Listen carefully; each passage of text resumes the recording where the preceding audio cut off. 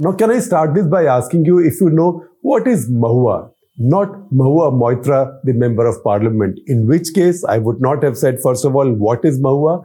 I would have said, do you know who is Mahua? And second, I would not insult your intelligence or underestimate your intelligence by asking you if you know who Mahua Moitra is. The whole country knows who Mahua Moitra is. She is the embattled Lok Sabha member from Trinamool Congress. So we are not talking about Mahua Moitra, not that Mahua. We are talking about Mahua the tree. The reason we are talking about Mahua the tree, its botanical name is Maduka longifloria. The reason we are talking about this is that to understand what exactly has happened with Dhiraj Sahu, remember the Congress MP on whose many premises Income Tax Department in these multiple raids has recovered at least 350 crore, 51 crore rupees. So much cash that so many counting machines broke down. You've seen all this play out on your TV channels. To understand what's happened there, to understand how his economics works or might have worked, to understand also why this gives him and how this gives him his political clout, you have to understand this tree, Mahua or Maduka longifolia. More importantly, you have to understand the flower of the tree. So see a picture of the tree and see also a picture of the flower. Mahua is a very autonomously growing tree. It's found wild in these zones. It also yields lots of things. So almost every part of a Mahua tree can be used. Mahua gives you seeds which are described as oleaginous. Oleaginous means what yields oil. So these seeds yield oil.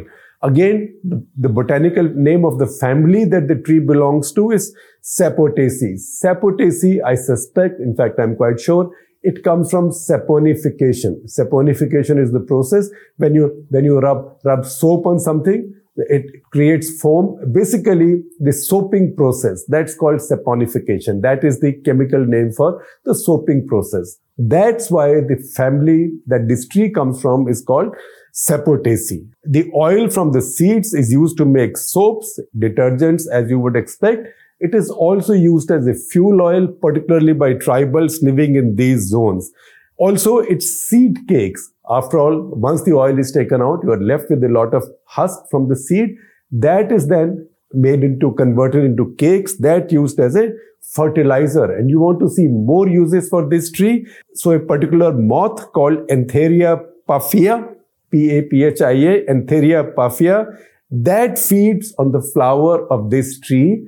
And that moth is the one that produces what you know as tussar silk. All of us are familiar with this fine Indian original native silk called tussar silk. So that also depends on Mahua growing in the wild in these zones. Where does Mahua grow? Mahua is a tree which is found all across central, eastern India, also parts of southern India, particularly on the eastern side. Generally, you would say, if you take out the northeast, because northeast also has tribal populations in many states, in the rest of the country, next to the Hindi heartland, between the Hindi heartland and the southeastern regions, the entire heartland of Indian tribes. I would call it the Indian tribal heartland. Remember, India has 8% of its population that is classified as scheduled tribe. That makes it almost 11-12 crore people, right?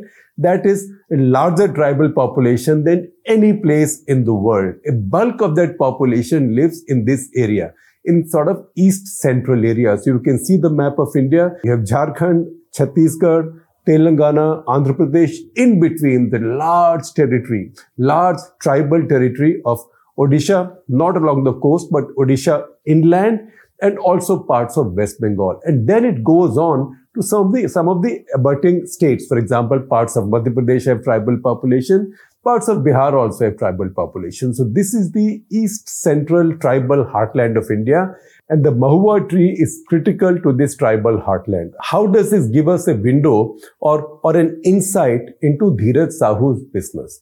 Now, Mahua is used to make country liquor. It is not Indian-made foreign liquor as it's called. It's not like what used to be Solar No. 1, Officer's Choice, not like that. I'm sorry to be mentioning some brand names, but presume that these are brand names of mineral waters going by the same brands. If you see commercials in your TV, I should not be talking about liquor brands. These are, however, country-made liquors. These are not Indian-made foreign liquor, and certainly these are not like imported liquors. These are, in fact, in many cases, these liquors are not even distilled. In Odisha, in the coastal area, the tribals may distill this, but in inland districts, they don't distill this. It's too expensive to distill this. How exactly then is this liquor produced?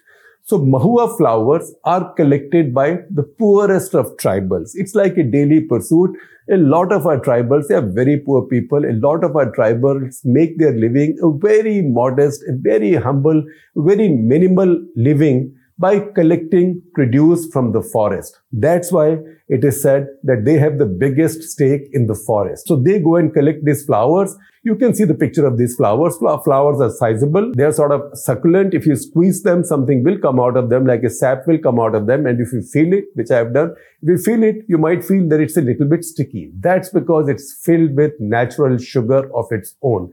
These flowers are then bought by liquor manufacturers, by country liquor manufacturers by the quintal. These flowers can be brought by tribals to the local mandi.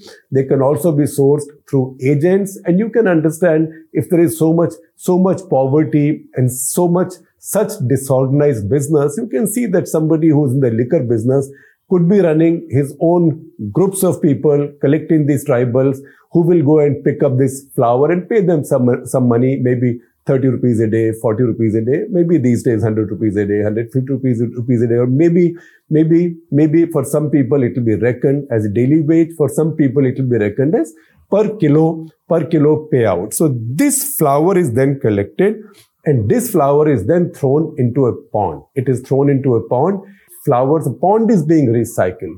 New flowers are thrown in the same pond where earlier flowers were sitting. It's like your local halwai or your handcart chaatwala who's making samosas.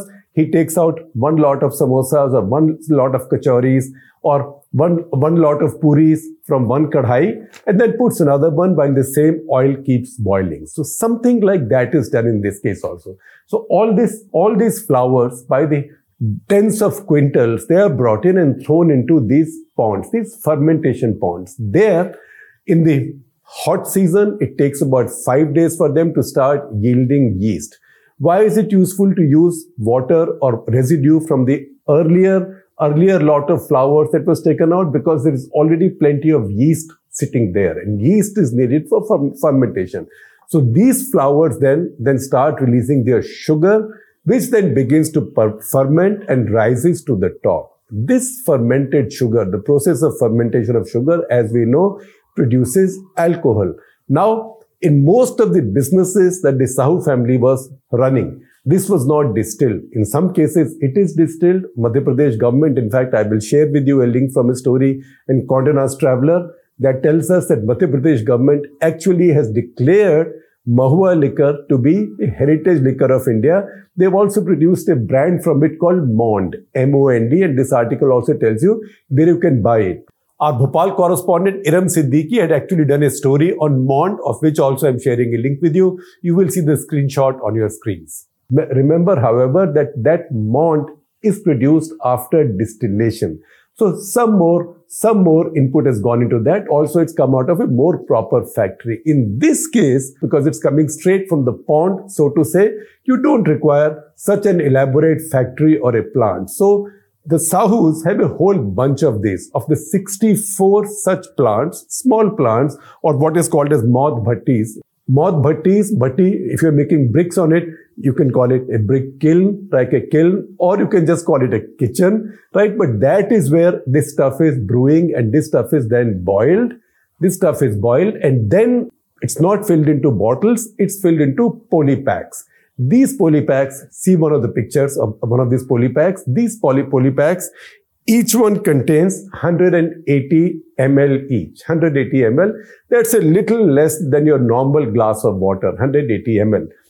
This 180 ml costs about 15 rupees to produce, but sells in the market for about 30 to 35 rupees. Everything, however, in this entire chain is done in cash. That means the tribal who collects the flowers and paid in cash, the middleman who gets the flowers to the liquor maker is also paid in cash.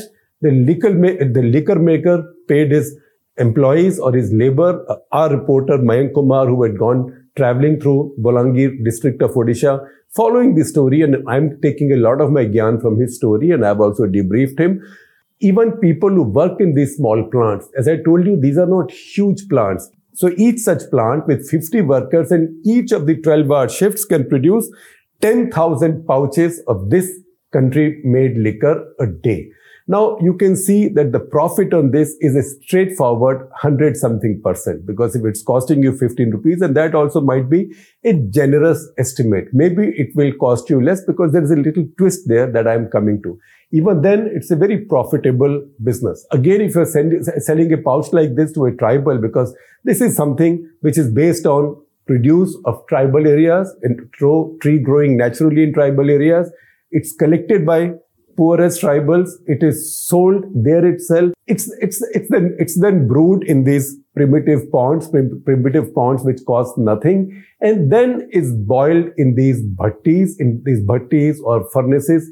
Essentially, lards are poured in large size kadhais and let it boil for some time and then packed. So I don't know how much cost it really has, but the profit is very high. Now, again, as these are sold, this will also be sold in cash, because I don't see any tribal, maybe the odd one does it, but I don't see any tribal in those areas then be paying you by UPI, by Google Pay or something like that, right? The tribal will get his or her day's wages or income and go and buy this stuff. That's why the whole chain works on cash. There is one part of the business, however, that does not run on cash. And that is the part where the interface with the government comes in. Now, you might think that liquor business is heavily regulated and controlled by the government everywhere. That's why you have liquor barons in Punjab, Haryana, Uttar Pradesh. Those are the ones we know in the neighborhood of Delhi. And these liquor barons that become hoteliers, they become, in some cases, they launch airlines, they do all kinds of things. They build shopping malls, big shopping malls, often named after themselves or their companies.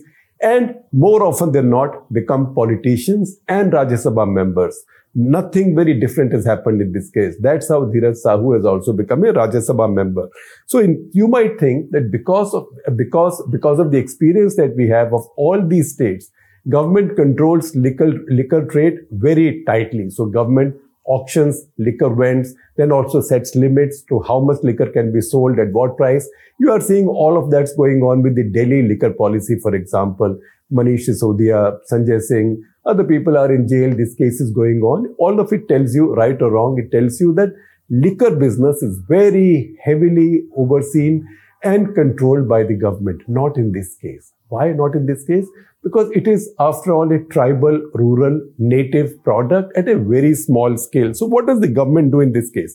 Government says, all right, you go and collect these flowers, you buy these flowers, you pay me a license fee. That license fee is about 3 to 8 lakh rupees for a license. That license doesn't say how much you can produce.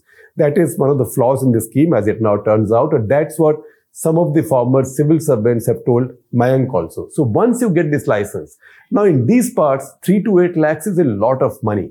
So if somebody can go and buy 10 licenses like that in various districts or 20 licenses, it's unlikely that a local tribal who might want to make some mahua by himself, because his liquor is called mahua, who may want to make some mahua by itself, he gets priced out of the market.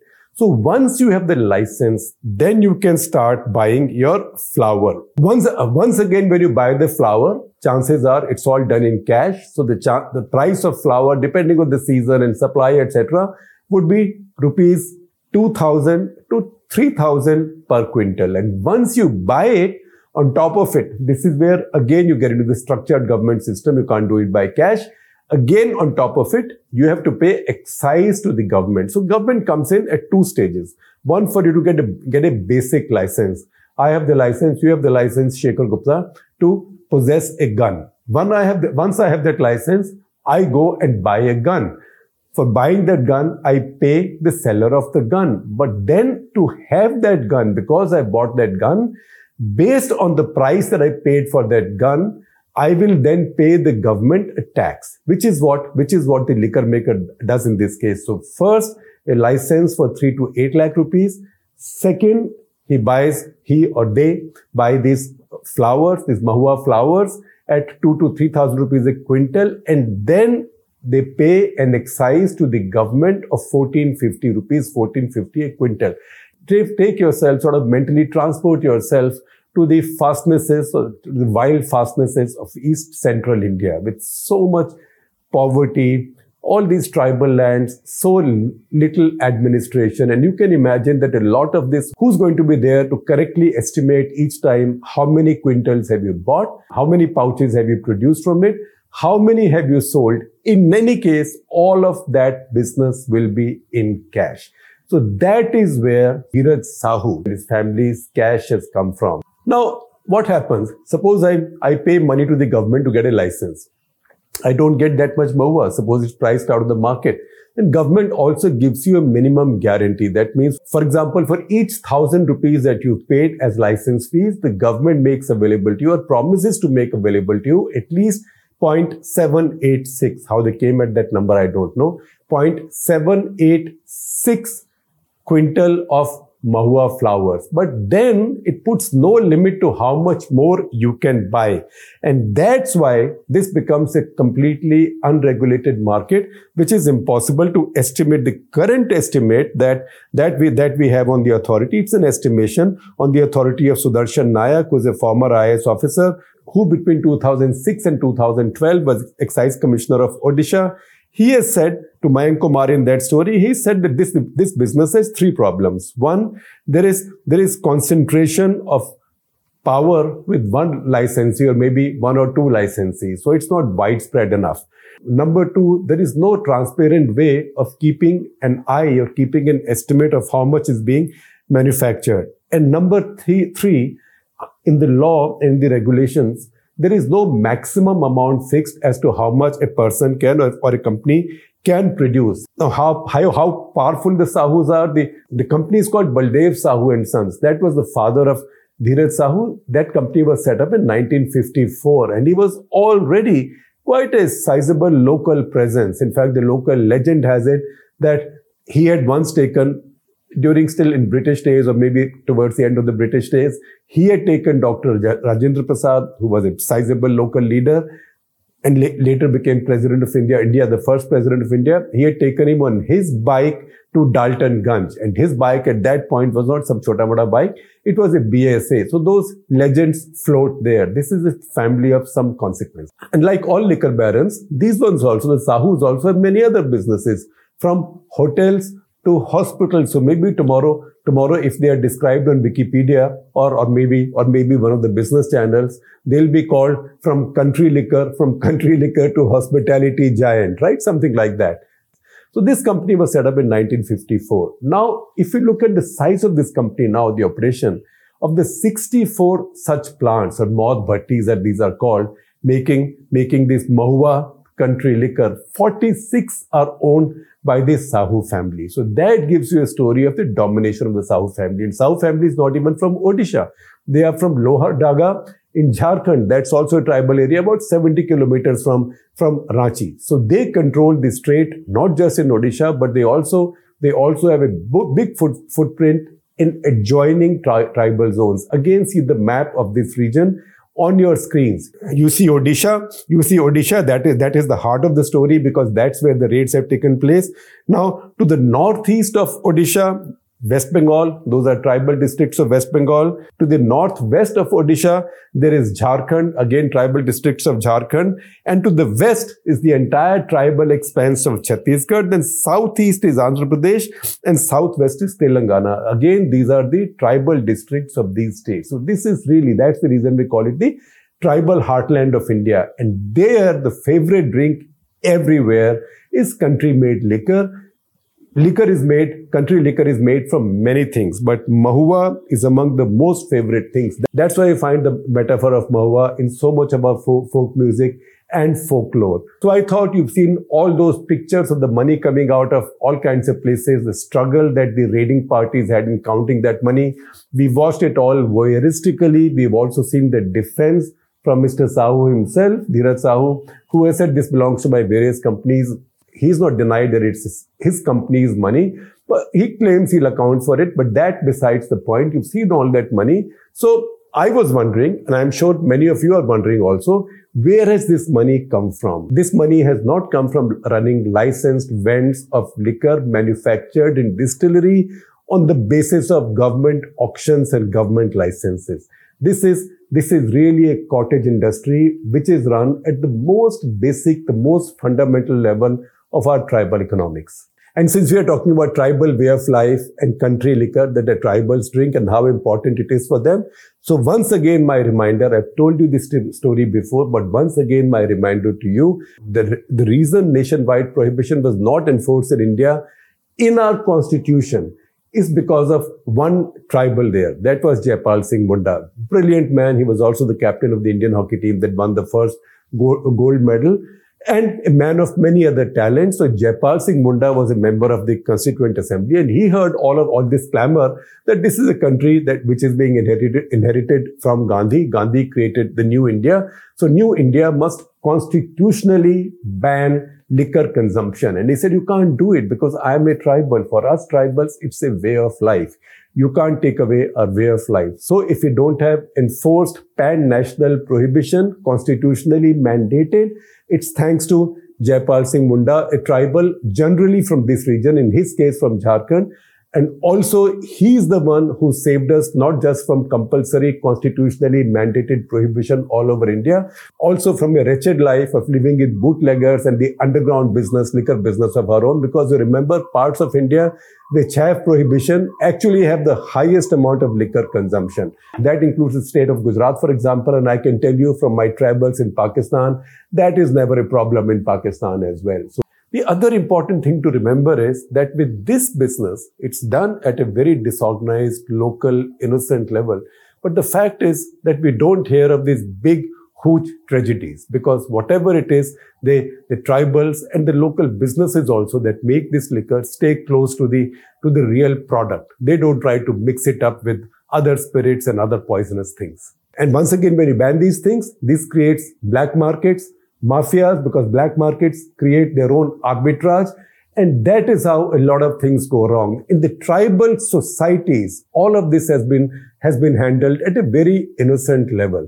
But maybe the Sahu case now is a reminder that some structure has to be put into this. I will only hope, and this is opinion now, I will only hope that this is not something which is now attacked with a bureaucratic solution of virtue signaling, of creating the perfect world in tribal lands by regulating it too much, because what that will also do is create another system of arbitrage, bribery and exploitation, in this case by local level bureaucracies and inspectors.